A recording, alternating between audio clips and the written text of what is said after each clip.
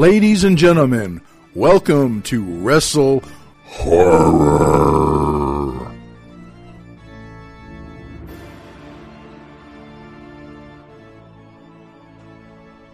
Greetings, viewers and listeners. Meat Hook Jim here, the Wrestle Horror Podcast. With me, as always, my co-host, Donnie Hoover, and this time I'm not going to pick on him about which way he's pointing. It ain't going to do no good anyways. I'm going to screw it up one way or the other. And on this episode of the Wrestle Horror Podcast, we have a special guest with us. I've got some Denzians from hell creeping around behind me. And if you're watching this on video, we have the voice from hell right here. His name is Mr. Dick Terhune. Dick, how are you doing, sir? I'm great, and this may be the first time that some people get to put voice and face together. Sorry! Well, yeah, big scary show. We don't like to show our faces, so, you know. Which is wise, you know? I think that's wise. No offense, man. I love you. You know it. But let's talk about horror. Let's talk about voice acting, things like that.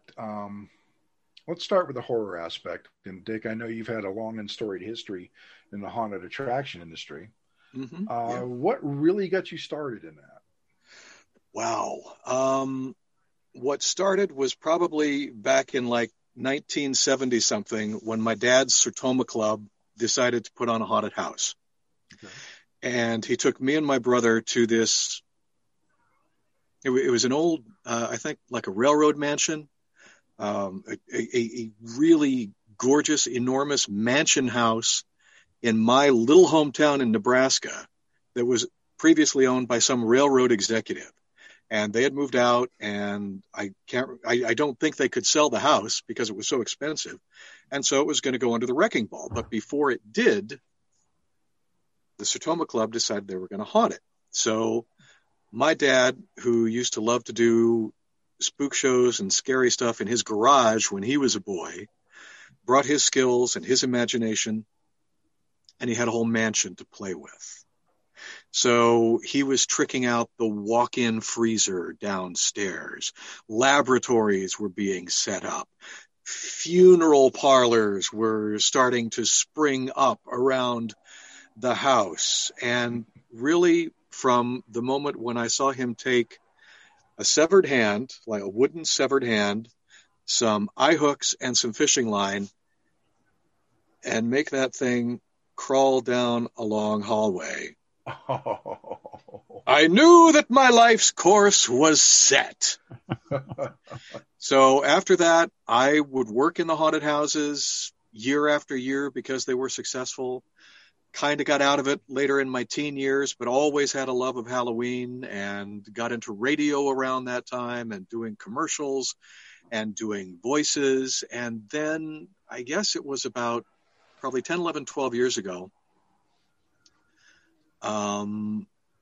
There was one job that kept coming back to me every year, and it was for a haunted trail in upstate New York.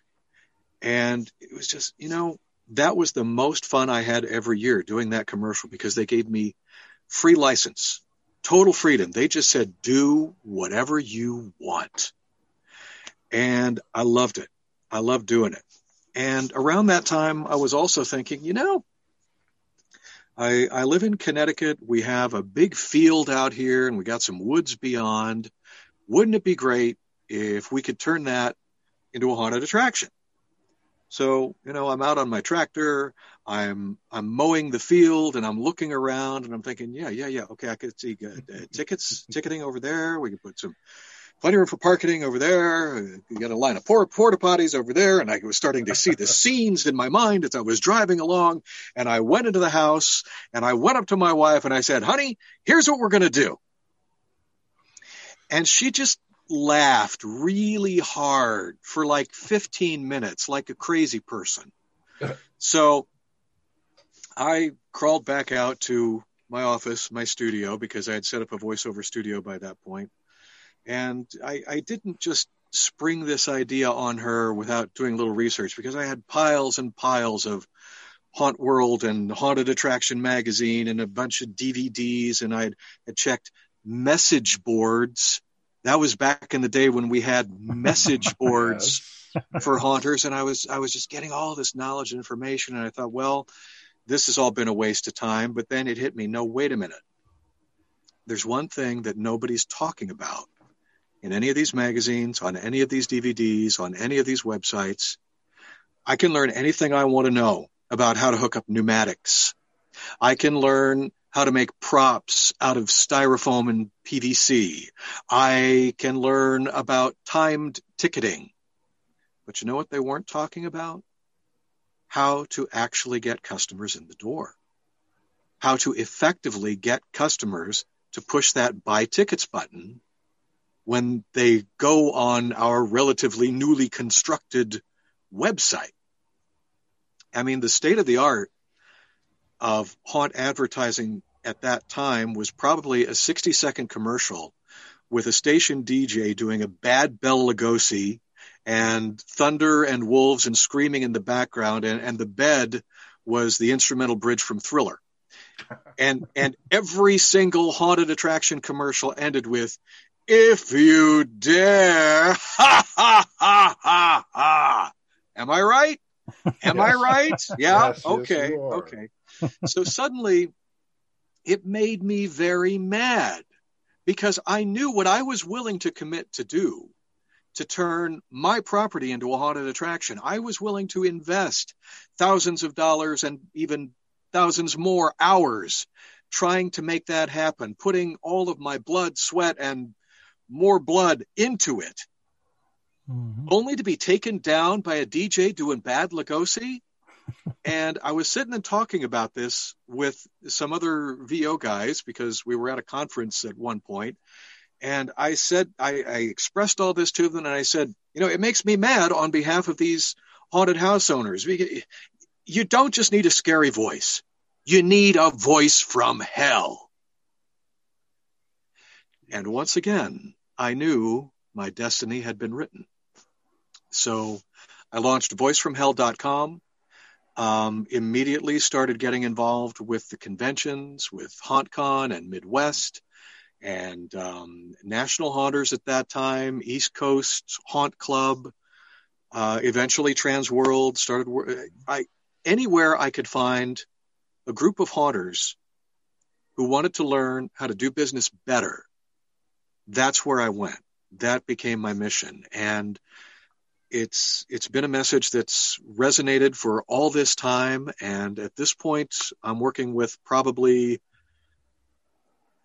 at least 60 or more haunted attractions throughout the U.S., Canada, England, and Ireland at this point. And, I get to do my favorite job all year round now. Who can argue with that? Ain't nobody better. Exactly. So, Donnie, I know you had some questions for Dick. Why don't you go ahead?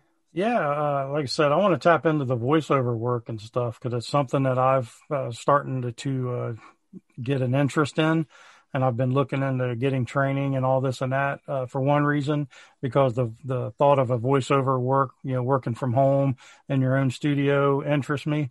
And also with being a podcaster and doing interviews and all that, I figured learning how to do good voiceover wouldn't hurt, behind the microphone of the podcast. So tell us a little bit about some tips and tricks on voiceover acting.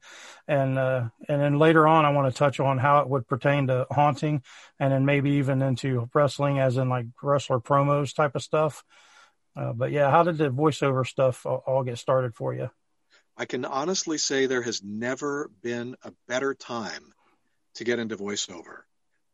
When your job description is literally to seal yourself in a soundproof room and talk to yourself all day, what better job during a pandemic, right? It's perfect.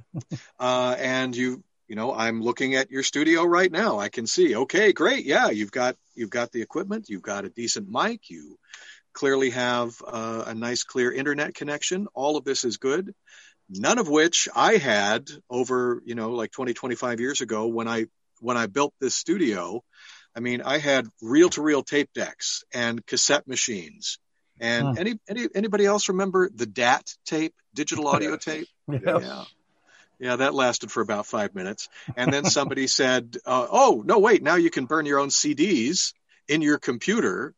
And then that evolved into the MP3. And the day that happened was the day that we all became free as voice actors, because we no longer had to time our project to, okay, we have to record the commercial, get the commercial approved, and either make 6 reel-to-reel dubs or burn 6 CDs and get down to the FedEx before 5 o'clock so that the stations will have them in time to start on Monday. No, at that point, it became instant. So never been a better time to get into voiceover from an equipment perspective, from a technical perspective. If you've got a decent laptop, Mac or PC, if you've got decent editing software, I currently use Adobe Audition, but Pro Tools is also available. And there are others that are free or not very expensive that are great to use. If you've got that, if you've got a good podcast mic, then you're ready to start. Now, that's part of the science and the business. Well, the science of it, the business and the art, that goes with it too. So let's start with the art. A lot of people like you, they hear what I do and they will say, oh, I've always thought about doing that. How do I do that? I don't know if I can do that. I don't think I have a very good voice. Mm-hmm. And I can tell you one thing for sure. You are the only person in the world who has your voice. There is no one else who can duplicate what you do. They might be able to imitate it. They might be able to sound like you. They might be able to do an impersonation of you. But only you can do you. Therefore, you are 100% your own product. Nobody can ever take that away from you. And there is somebody in this world who is looking for what you do. You just got to find them and convince them to spend their money with you. All right. That's out of the way. That's a big mental hurdle that people have. Mm-hmm. Just get past it. You are your own product. How do you refine that product? A couple of things that were helpful to me, in addition to the fact that, I've been on stage as an actor most of my life. And around the time I started doing that, also in my small town in Nebraska, there was an opening at the local radio station. And I heard about it. I went in and they said, okay, we'll give you a tryout. And my tryout was they handed me a stack of news copy and said, you're doing the 6 o'clock report. Here's how you open the mic. Here's how you start the tapes, and here's how you play the commercials. Go. Mm-hmm. So I guess it worked because I stayed in radio for probably a good 20 years. And again, was doing acting and radio at the same time. And the place where I was most comfortable was in the commercial production studio because I would be able to experiment with voices, especially since, when you're a 16-year-old kid at the radio station who's working the weekend shift, you're probably the only one in the building. Yeah. So if somebody hands you a 2-person script for a commercial, you got to sound like 2 different people. So I had to learn that skill pretty quickly too. And I had to learn how to edit it all together. Back in the days when editing was a physical piece of tape and a razor blade and a little piece of adhesive tape that goes on it to make it sound like it's a seamless transition. Now it's digital. There's nothing you can't do with probably what's already installed on your computer. That was my training. I think it's a lot easier today because there are dedicated voiceover coaches. There are classes all over the place. I don't know what major city is nearest to where you are, Donnie, but if you search voiceover classes in my town here. Mm-hmm. Yeah, we're in Columbus, Ohio, so it's... Oh, great. Awesome. Yeah. Not only do you have local resources available, but there are, when COVID is over, there will be lots of master teachers who will come through. And if you want to travel a little bit or do something virtual, I recommend greatvoice.com. That is a site that is run by a terrific voiceover talent and actor named Susan Berkeley. You might not know her name, but you know her voice. Oh, For yes, example, I know. You know her? Yeah, okay. Every time you call Citibank, you hear Susan Berkeley. Yeah. Every time you call mobile, you hear Susan Berkeley. And that's just some of the what's called IVR work, interactive voice recording. Not to mention the commercials, not to mention the audiobooks that she has done over the years. But right now, and for several years past, her main business has been teaching the art, science, and business of voiceover and voice acting. And she does a voiceover boot camp that will, really make you know, is this something I want to do? Is this something that maybe I should not do? But the answer for you is probably, yeah, you're going to want to do it. Another great thing about her boot camp is you leave with a demo tape. Oh, nice. Or I guess a demo MP3 at this point. It's not actually a tape. That's just one. There are others. I recommend you search around. You find what you're comfortable with.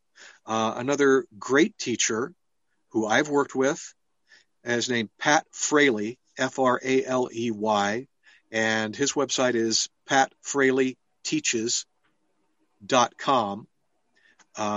His in-person master classes are the best. He also offers recordings of those classes, interactive classes, and I'm sure virtual classes as well.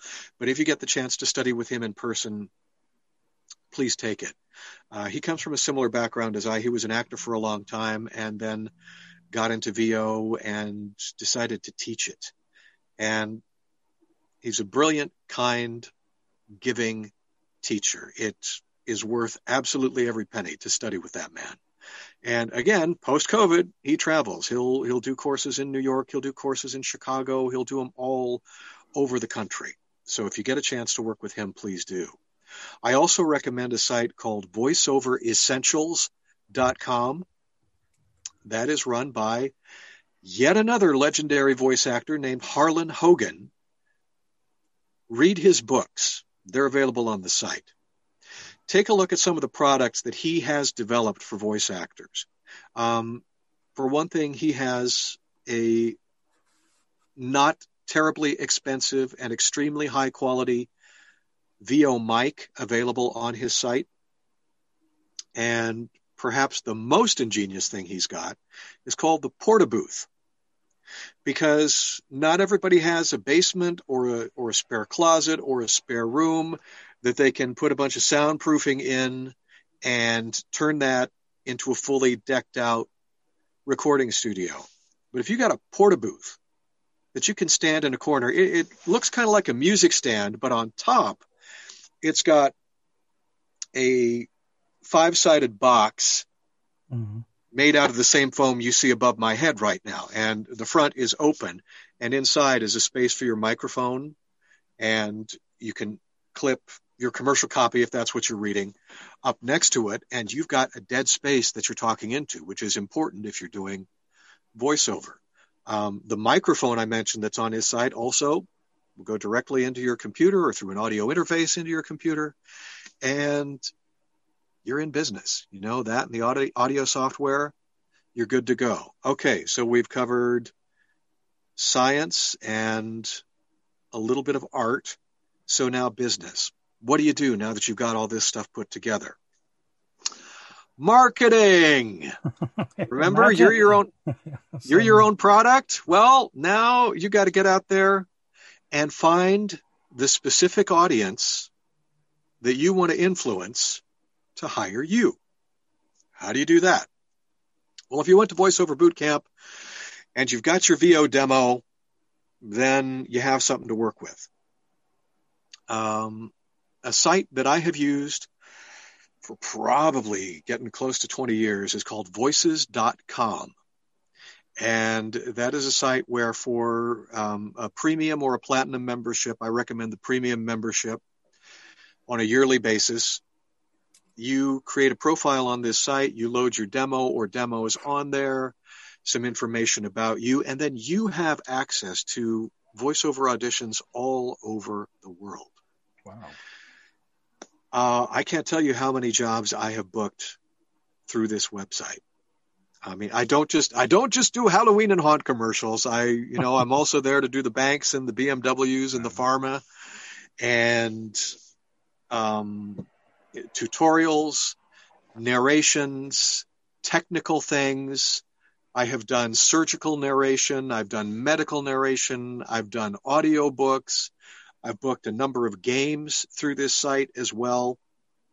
So yeah, that's where you can go if you are just starting out, and with your first or second job, your membership is paid for, and then you just keep rolling from there. Now, another great thing about voices.com is that the clients that you get there very well may want to keep going with you for years to come, and that's been the case with me for a number of clients that I got through them. So voices.com, again, that is money well spent. Very cool. Once you've established yourself a little bit more and you're starting to get more and more clients, I'm sure you'll want to have a website of your own dedicated to that. And there are a few places that specialize in VO websites, and you can just Google websites for voiceover or websites for voice acting, and they will come up. What else do I recommend you have? At some point, you're going to need a way, to communicate with studios and producers around the world. And especially now, I'm going to go down another little rabbit hole here because everything's a story. I was looking at this recently. This was my 2019 planner. Okay. And a few weeks ago, I was going through the pages and I was looking, and I was stunned at how many times a week, how many times a month I had to get up early in the morning, drive an hour to the train, an hour on the train into New York City, get on the subway, and then walk down to the recording studio where I either had an audition or a session. Now, if I had a session booked, that means great. I get to now spend the next couple of hours in a gorgeous studio where someone else is going to engineer my voice, and they're going to pay me maybe more money than they should. And they got a kitchen with just about everything in it. It's catering, man. Nice. However, if it's an audition, you've driven for an hour, you've trained for an hour, you got on the subway, you walk down the street, you go up. When it's your turn, you do your 2 takes, and then you reverse course. And then you wait to find out if you got the job. But still, I was doing that a lot of times a month. How many times have I done that in 2020? Oh, by the way, the reason that they want me to come to them was, I'm sure, no more than we are paying ungodly amounts of rent for this space in Manhattan, so you are going to come to us.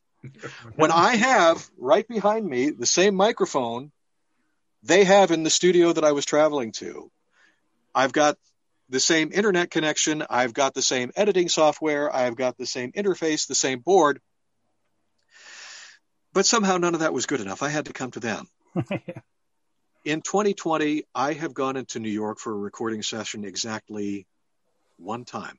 One time. And that was because we had a hurricane here in Connecticut that knocked out our power for a week. Oh, That's the only reason I had to go in.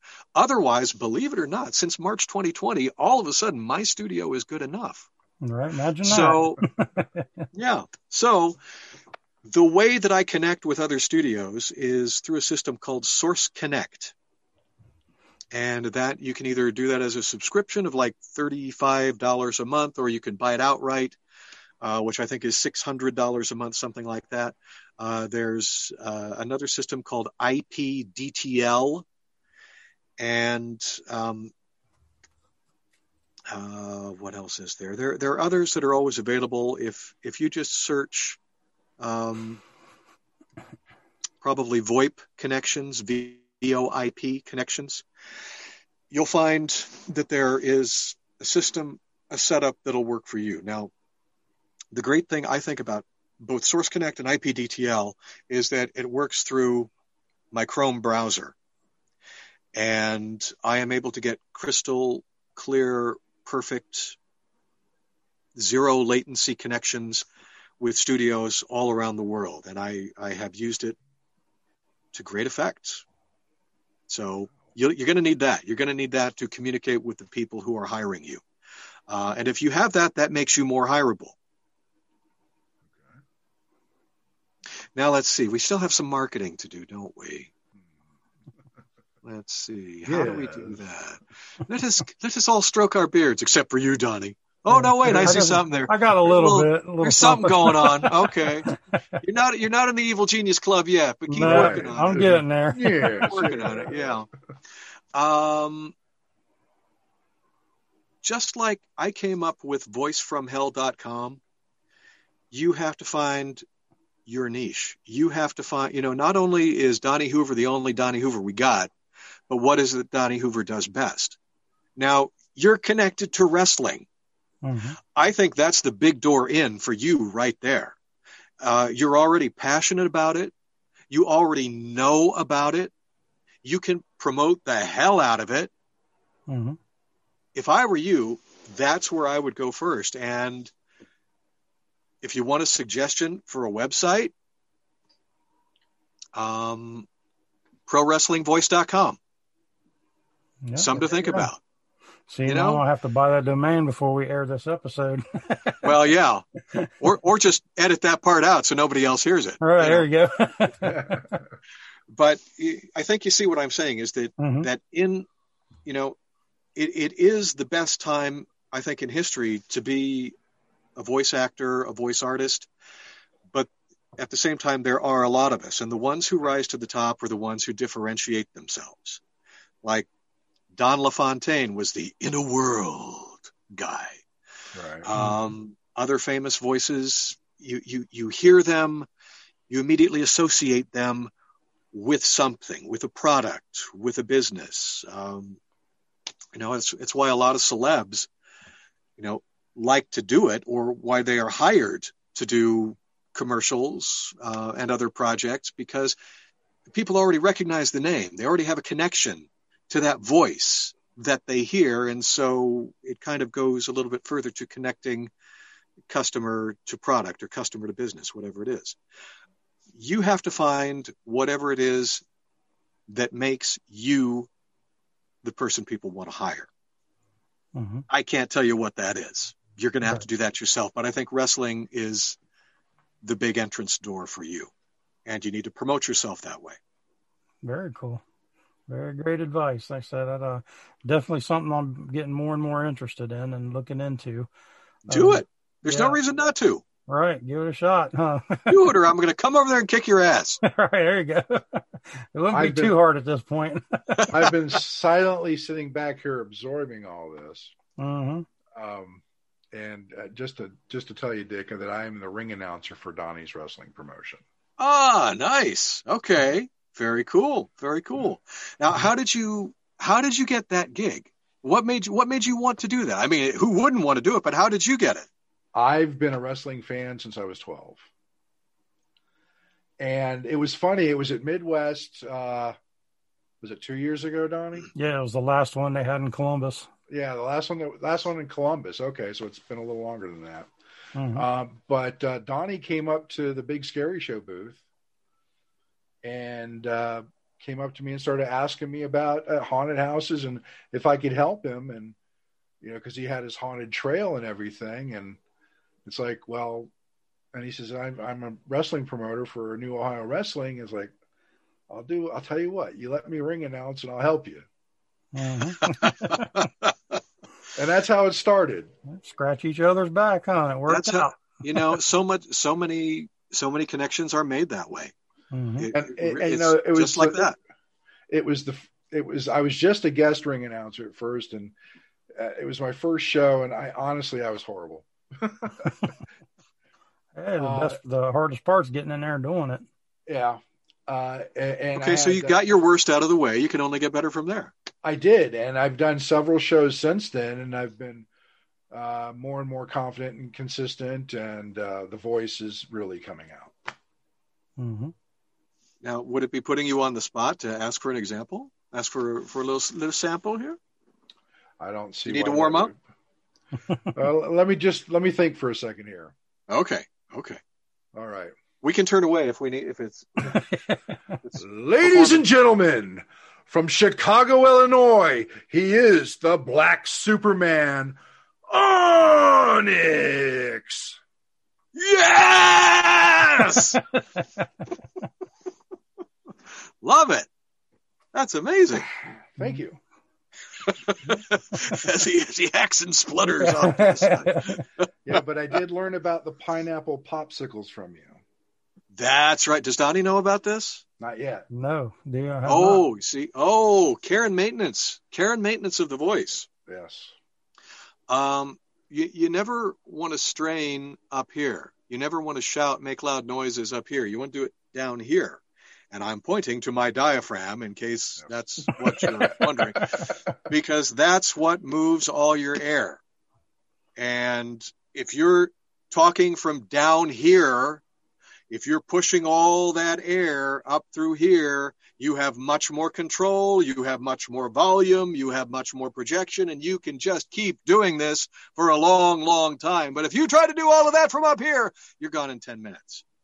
Mm-hmm. But even if you are ring announcing or acting on a haunted trail, for example, or sitting in your studio doing voiceover, eventually the strain is going to set in because you're busy working. And in the haunted trail environment, you got guests coming and then you reset. And then you got guests coming and then you got to reset.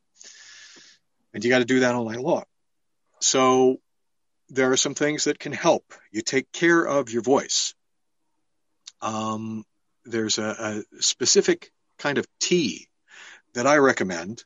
It's Celestial Seasonings Jammin' Lemon Ginger with honey.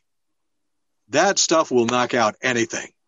Tastes great and it feels great going down too. It's the best. That's a warm remedy. A cool remedy is, I think Edie's makes it. It's a fruit pop, but it is all fruit, and you only need the pineapple ones. And why pineapple?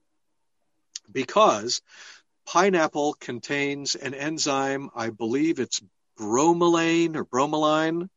It's actually a compound that's used in meat tenderizer for the very same reason that it makes your throat feel better. That's what it does. It makes your throat feel better. It actually heals you up. It's the pineapple juice and real apple juice or apple cider are the only fruit juices that will go straight to your vocal cord area and give them relief. So hot apple cider, that's another great thing. Or just like a can of pineapple juice, that'll do it too. But those are some things that you always want to keep in store, especially if you're going to be doing a lot of heavy lifting with the vocal work. And as Jim mentioned, I did a session at Midwest a few years ago that was all about how you do that, how you make the voices, how you maintain the voices, and how you're able to do it as an actor creating a vocal character in a haunt situation. So I'm glad you remembered that, Jim. Mm-hmm. How could I forget? It's impossible. Right. Yeah, to get a little bit into more of your career and the things you've done, I say, your main bread and butter is the haunted attraction industry, and you had your haunted trail and all that. What all kind of haunted trail or horror type stuff have you actually done? Because I think people don't realize how many different types of voiceover there actually is, which I didn't either. And the more I researched, the more I'm finding out, like, crap, I didn't even think about that, I just like so many different types of voiceover, jobs or, opportunities out there and stuff. So I was just curious what kind of horror related ones that you've done. Well, I mean, think about everything that talks to you on a daily basis. It could be something in your car. It could be you call your insurance company and you get an on-hold message. You listen to a commercial. You listen to a podcast. You get a voice on a website or a toy. You have a talking toy or games. You have to have. Well, where do those voices come from? It comes from people like us.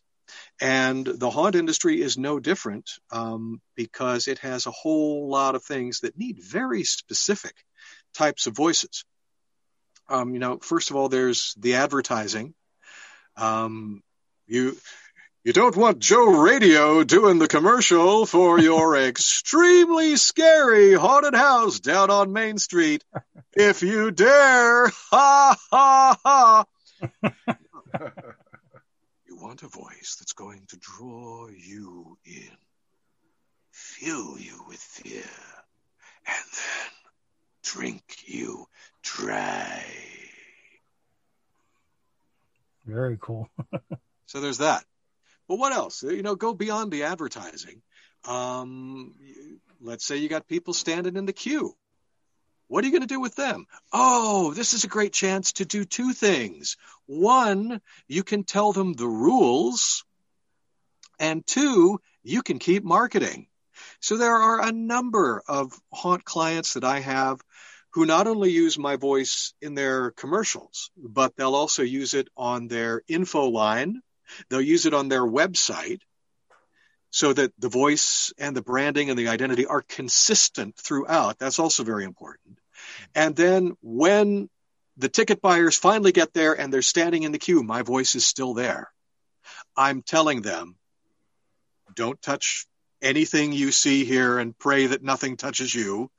No flames, no weapons, no alcohol, no whatever it is you decide to do. Keep moving, don't move back, et cetera, whatever it is. A lot of times also we'll cut in messages about visiting the concession stand. We have T-shirts available. Are you tired of standing in this line? Well, for another $25, you can upgrade to VIP and move to that line and get right in.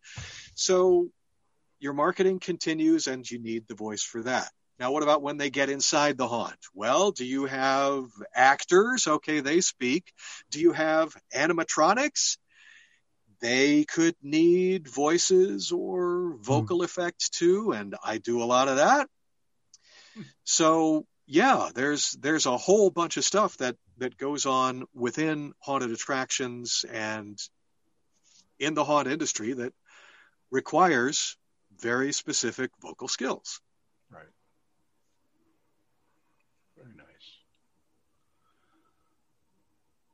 Where's my crickets button? Are you stunned?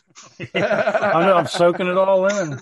Yeah, but like I said, aside from the horror stuff, Jim was telling me a lot of cool things that you've actually done. And if Jim, you want to tell everybody the kind of things he's done, so he doesn't have to brag on himself. Well, let's start with Transformers. Ah, yes, that's been fun. Has anybody ever heard of that? Any show of hands? Anyone? Anyone out there? Transformers? Yeah, Cartoon Network did a new series called Transformers Cyberverse. And I think we just wrapped our third and final season of that show. I don't think this one's going to be extended. But I've had a lot of great roles in this one. For one thing, I played an Autobot named Prowl. And for those of you who don't know Prowl, he is a weapons expert and military strategist. He's a tactician. This is a guy that you want on your six if you are in a bad situation. Optimus Prime depends on him a great deal because he gives it to you straight and he never misses a shot. Nice. He's also a cool action figure. Other characters that I played. And yes, I do keep my action figures in my studio. Right. This past season, I was the The Quintessens, you remember those guys, those five-faced bad guys? Yes. Mhm. That were sitting in judgment. I think there's a better picture on the back here. Yeah. That sat in judgment over the multiverse and would just wipe out a universe if they found it lacking. So I got to be some of those guys, including the Quintesson scientist, who was based very specifically on Boris Karloff. So that was very cool to do. Also, in the third season, I got to do a really creepy character called the Dweller, who was this titan who lived in basically a sea of gas in a remote part of Cybertron. And he was just an incredibly creepy character. If you have the show available on demand, or it's going to be on Netflix at some point soon, look for the episode called The Dweller. I am particularly proud of that one. But the main character that I played was one that they dug deep out of Transformers lore, whose name was McAdam.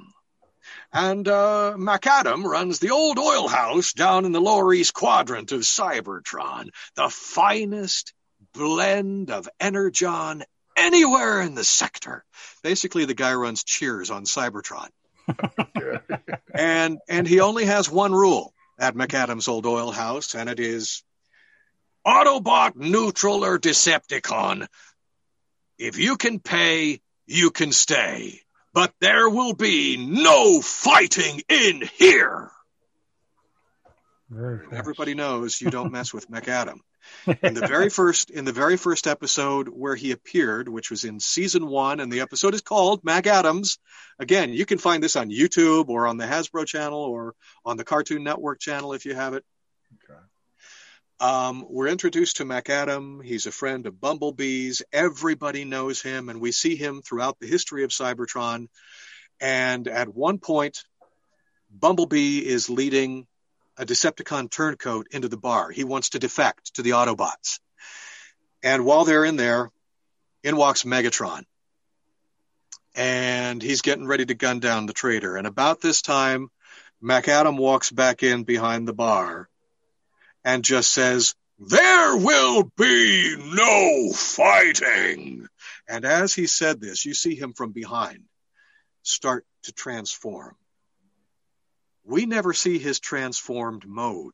We just see his shadow growing into this. We don't know what it is, but we see the looks on everybody's faces in the bar, including watching Megatron shit his pants. And he powers down his weapon and pretty much says, "Another time," and hightails it out the door. How many guys do you know who made Megatron stand down? Yeah, You're looking at him. You're looking at him here. So yeah, that was, if I go back 35 years in my memory when Transformers originally came on TV, that was the show that made me want to be a voice actor because they took it seriously. And guys like Peter Cullen, who plays and still plays Optimus Prime, Frank Weller, who played and still plays Megatron, and the great cast of voices who took such great care to tell those stories. When I watched those cartoons, those 30-minute toy commercials is basically what they were. They went to a deeper level for me. And I said, that's what I want to do. I want to be a voice actor, and I want to be a Transformer. And it happened. So yeah, cool things do happen. Games are another thing. Yes. Mm-hmm. Do you want to talk about it, or shall I, Jim? No, please. World of Warcraft. World of Warcraft, yes. A few years ago, hang on. World of Warcraft, the Cataclysm extension came out. Yes. And in that particular extension, one of the very popular races of creatures that fans had been asking to be able to play are the Worgen, who are a race of sentient warrior werewolves. And I got that job because my agent sent me in on 2 auditions for supermarket commercials one day. And the first audition, I walked in and the producer said, okay, I want you to think about this as basically an Asian Kmart. Okay. Oh, okay. And I want you to sound Asian. Did you not look at me when I walked through the door? Is there something that my agent missed here, or what? But this is what's going on in my head. And I said, okay, Asian. What do you? Chinese, Japanese, Korean, Thai, Vietnamese? What do you think? He said, just sound Asian. So I did a couple reads, probably as an extremely bad Jackie Chan impersonation, and I walked out of there knowing I would never hear from those people again. But when I went to the second audition, it was in a studio space where they had like different studios across the hall. And as I'm waiting for my turn to go audition for this other supermarket, I looked and I saw a sign that said World of Warcraft. So I tiptoed over there and I grabbed one of the side scripts and looked at it, and it said, Worgen, race of 7-foot-tall, intelligent werewolves. And can you get me in that room? So my agent called him, and an hour later, I was able to get in and audition. And they did call me back, and they said, we went with you because you took it seriously. I mean, you actually gave life and breath to this race of creatures and made us believe in not only their ferocity, not only in their strength, but in the pain of their existence, straddling the line between human and wolf, constantly at war with each other. And I just nodded and said, yes, that is exactly what I intended to do. Absolutely, absolutely. So when I did that, they booked me for a 7-hour session. And I thought, what could I possibly do for 7 hours in a game? But they're paying me, and it's Warcraft, so I'll stand in their booth for 7 hours, fine. Mm-hmm. So I get in there, and the first thing they do, they handed me like a couple of pages of lines that I was supposed to read, and I'm thinking, this is supposed to take 7 hours? I'm going to be out of here in 45 minutes. So we did the lines, trying to remember some of them now. May the great wolf spirit guide you. For Gilneas, rage, need rage. I'm unable to equip that now. And the kinds of things that you hear when you play these games and the characters are talking to you. So we get through all that. We do the lines, we do the emotes. They like to do joke responses to, trying to think of some of those now. Like, do you do it doggy style? Ruby Roo! And, come on, throw me a bone. Things, stuff like that are nice little features that some people like to use when they play the game. If they even make it into the game, I'm convinced that the engineers just like to hear people do that. So, like I said, 45 minutes, an hour and a half, we were done with all of that. And I'm thinking, yeah, okay, you're going to pay me for 7 hours, but I'm done. And they said, no. Now we're going to fight. And they brought me in a list, and they put it in front of me. And they said, okay, now we want you to stab with a dagger. I don't have any of these weapons in the studio. Right. The only room around me is 3 feet in every direction. So I have to make it sound like I'm stabbing someone. So we do that.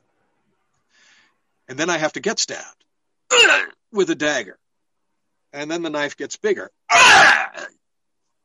And then it turns into a sword, which I have to wield. And then I have to get hit by it. And then the swords get bigger. And then it turns into an axe.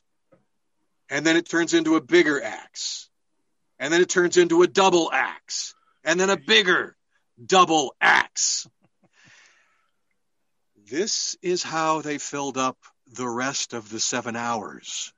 Mm-hmm. And by the time we got to the end, the last cue that I had to record was death. I had to die. And I thought, this is going to be the easiest thing I kind of want to right now at this point. And when we wrapped that session, I was like a wet rag that had been sent through a strainer several times. But I was a happy wet rag that had been sent through a strainer several times. And so now that character lives on in Warcraft lore. Eventually, other games have come along that have not been quite so strenuous. There's an online multiplayer game called Heroes of Newerth. I've done a number of voices for that. I did Sherlock Holmes in a Sherlock Holmes game. Trying to think of some of the others. One of my favorites was a game called Pinstripe, and I played the title villain in that. That was really good. I remember doing it and then forgetting about it, and then a couple of years later, all of a sudden my feed starts blowing up with Pinstripe, Pinstripe, Pinstripe, Pinstripe. And I think, oh, that game, it must have been released. So I started looking at some of the online posts about it, and I'm seeing IGN, and I'm seeing Time Magazine, and I'm seeing Washington Post, and I'm looking at this stuff, and this game is getting rave reviews.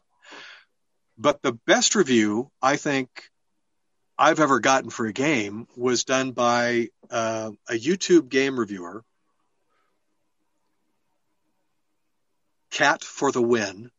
That's who it is. And she reviewed it. And if you've ever watched any YouTubers review games, they will play the game, and they'll usually put themselves down in the corner of the screen, and you see their gameplay going on. Right. So this was the first time she had played the game, and she started playing it, and my character comes on. And I really think the best way to describe the game is for you to go and look at it, because it's a beautiful, beautiful game. It doesn't take a heck of a long time to play.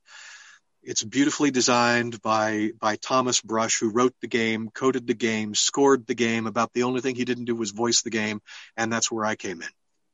And the title villain is named Pinstripe, and all we see is that he's a slender figure in a pinstripe suit. He wears a bowler hat, and you can't see his face, but you can see his glowing eyes. And when the main character and his young daughter encounter Mr. Pinstripe on this creepy train car, he seems overly drawn to the little girl. "Oh, what a pretty dress you have, Beau. Would you like a balloon?" And he has all these black balloons around him that he wants to give. And father says, no, that's all right. We're fine. But eventually the little girl takes off on her own, and you are unable to catch her. But guess who does catch her? Mr. Pinstripe, who then says, "Don't worry, Ted. Soon enough, she will call me Father." And that's just the intro to the game. The rest takes off from it. So she's playing this game, and she gets to the end of that intro, and she says, "That dude is creepy as fuck." Thank you. My work here is done. Oh, that's great. Doesn't get better than that for reviews. I'm also doing a couple of other games right now that, unfortunately, because of the non-disclosure agreements that I signed, I can't tell you about. All right. But you will know about them in the coming months. They one involves supernatural nocturnal creatures who subsist on blood. Okay. And another involves time travel. Nice. Okay. That's all I can say. Sorry. Yeah. Well, that's fine. It gives me something to go on. Okay. So what about Little Caesars? I remember hearing those commercials. Yeah, for the past 4 or 5 years, I have been the main voice of Little Caesars Pizza. I'm not the guy who says pizza, pizza at the end. I don't even know if that guy's still alive. I mean, that's like from 1983. I don't know. Right. But I'm the guy who will tell you that you can get an extra most bestest with the most cheese and the most pepperoni at the nation's best price, hot and ready, only at Little Caesars. So I've done that for several years. I finally made it into the Super Bowl when Little Caesars had a Super Bowl commercial. All right. This last time around with Rainn Wilson from The Office, Dwight from The Office. Mm-hmm. He was the main on-screen character in that. It was called Sliced Bread. It was a lot of fun. And, so got a Super Bowl credit now. It's better than a Super Bowl ring as far as I'm concerned. There you go. Sure. And that, I'm not getting beaten up by 300-pound guys. So, that's what I'm doing. Selling pizza, for God's sake. All right. Well, it's definitely a lot. But I do other things too. Like I was mentioning earlier, Blue Freedom Dog Food, Right. YoPlay. I'm doing a campaign now for Google and Waze. Did some work for Pepsi, Verizon. So, yeah, I'm out there. Well, it keeps you busy. Mm-hmm. Yeah, it does. It does tend to. So I probably have heard you in more than I actually know. It's very possible. It's very possible. And if you were in the pharmaceutical industry, you would probably be very familiar with a voice too, because that's another thing. I for some reason, I have a great pharma voice. I can talk about side effects like nobody's business.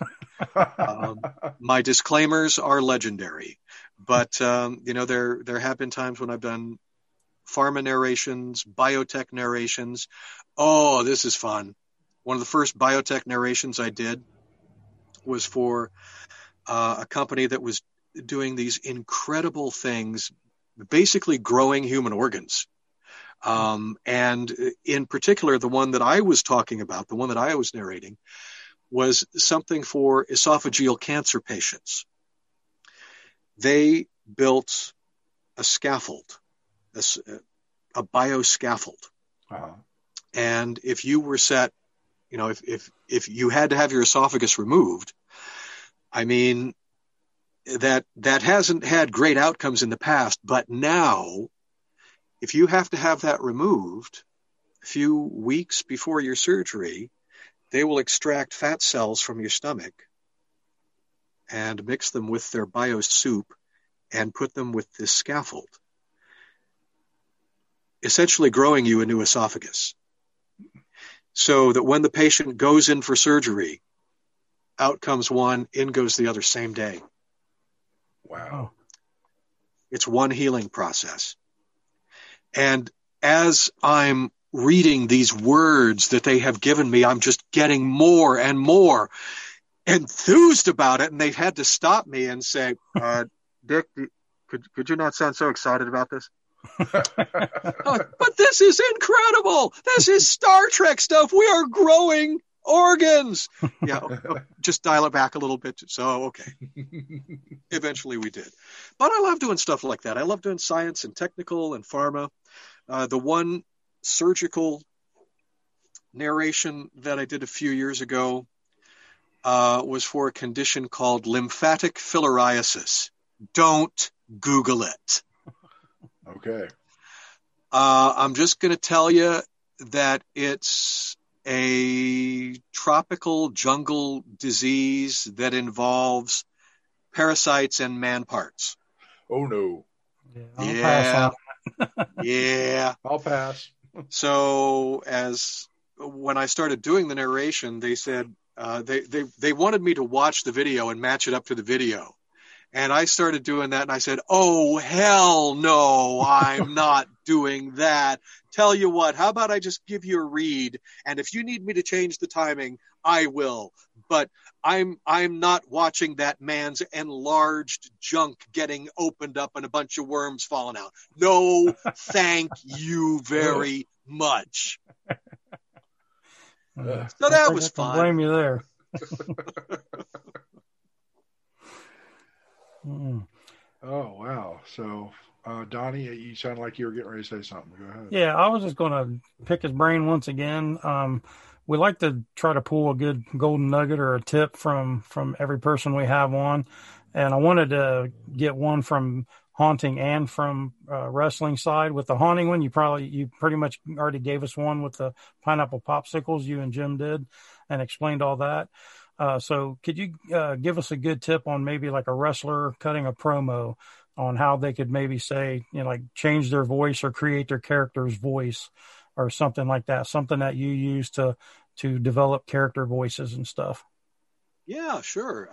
If this is an established wrestler who already has a character, who already has a following, then that's easy. But if you're just getting started, that's a little trickier. As we were talking about, if you're going to create a character and you don't want to bring it all from here, because I think that's what I see a lot of wrestlers do. They try to straighten it all up, like Hulk Hogan. He's probably the best example, and he's talking all up here, brother, all up here. How can he keep doing that for longer than 10 minutes? I don't think I've ever seen him do it longer than 10 minutes. Yep. So take that as a lesson. Don't do it up here. You're going to kill yourself, or at least you're going to sideline yourself, so you're not going to be able to wrestle and you're not going to be able to make money. Bring it all down here. Bring it all down here. This is where it is, folks. The old diaphragm. Exactly, and that's gonna give you more depth too. Going to give you more depth to a voice. Let's make up a character right now. Let's create one so we can show somebody the actual process. So let's come up with a name. One of you guys, both of you guys, come up with a wrestler name that kind of screams some sort of character, and we'll build him.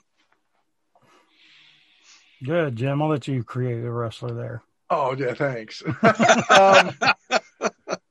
Let's see. I have a tendency to shift towards the darker characters. Okay. Let's pick a dark color. Dark color. Oh, something dark. Oh, wow. So, black. I mean. Okay, black. And now an animal. He'll be the Black. Okay. All right. The Black Raven. The Black Raven. Okay. Yeah. He sounds to me like he could be kind of an Undertaker type character, but maybe he's a mystic character because he's a raven. Ravens are mystic birds. Okay. So automatically he's a kind of guy who probably trails off at the end of his sentences. Because he's got so much happening and he has such a far vision that he can see your doom. Sometimes just the name will lead you to the character. Wow. And then you have to think about it. There was one time when I was doing a game that I had to create a character on the fly because they hadn't come up with anything yet. It was the game was called Bard's Tale 4. Okay. And I was originally cast to play a Scottish mage, Alguin the mage, who was an extremely old wizard who unfortunately had been tricked by his apprentice into giving up his secrets, and the apprentice was evil, and the game goes on from there.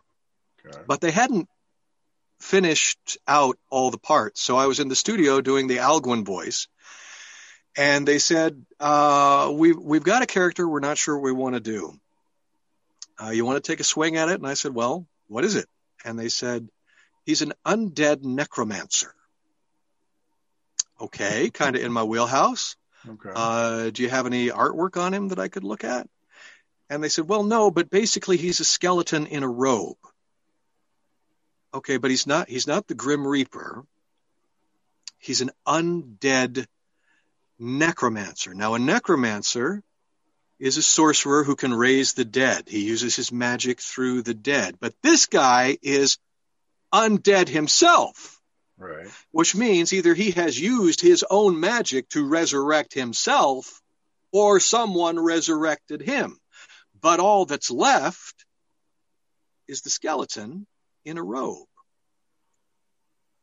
And despite the fact that he has no tongue, no vocal cords, no lungs, no diaphragm, no breath support or speech creating mechanism of any kind, he is able to speak.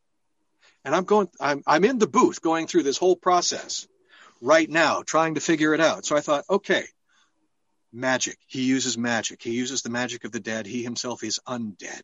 It takes a tremendous amount of energy to create enough air to move through a space, through what's left of the teeth and the jaw, to create a sound. So I knew that he had to be tremendously breathy and airy, and that it took immense strain to speak. And they said, wow. Get in the booth. Do it. So sometimes if you just think about the physicalities of it, of a character that you have to create, and follow it through to its logical conclusion, the voice and the character will present itself. So if I were a wrestler trying to come up with a character or trying to come up with a character voice, that's what I'd do. Great advice. Very good. And the same absolutely can be applied to being a haunter. Mm-hmm. Oh, yeah. Yep. You know, I've got 10 different characters and 10 different voices. Mm-hmm. As you should. Yeah, none of them should be the same. Right. I think one of my favorites, though, is my Crazy Lenny character. Give us a bit. Hi. I'm looking for the pretty girls. Have you seen the pretty girl? Where's the nurse? That's a little bit of Lenny. He's got this constant grin on his face.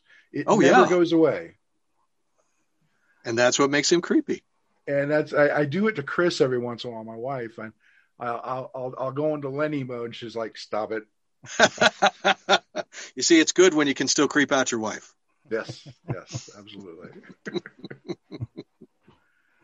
So, Donnie, I know there's a question you're just aching to ask Dick regarding horror movies. So I will let you do that. Yep, it's a standard question here on the podcast. Okay. And it's getting your creative juices flowing, which that doesn't obviously seem to be a problem for you. It's like, so the question is, you are the main character in your own horror film. What is your go-to kill? My go-to kill? Mm-hmm. Ooh, haven't thought about that one. Okay, let's see. I'm the main character. Am I me? Am I a deranged voice actor? Whatever you want to be. Let's make me a deranged voice actor in a horror movie. Is somebody writing this down? Because we actually need to do this script. We're recording. Okay, I'm a deranged voice actor who's washed up, who's not getting hired, and he wants revenge.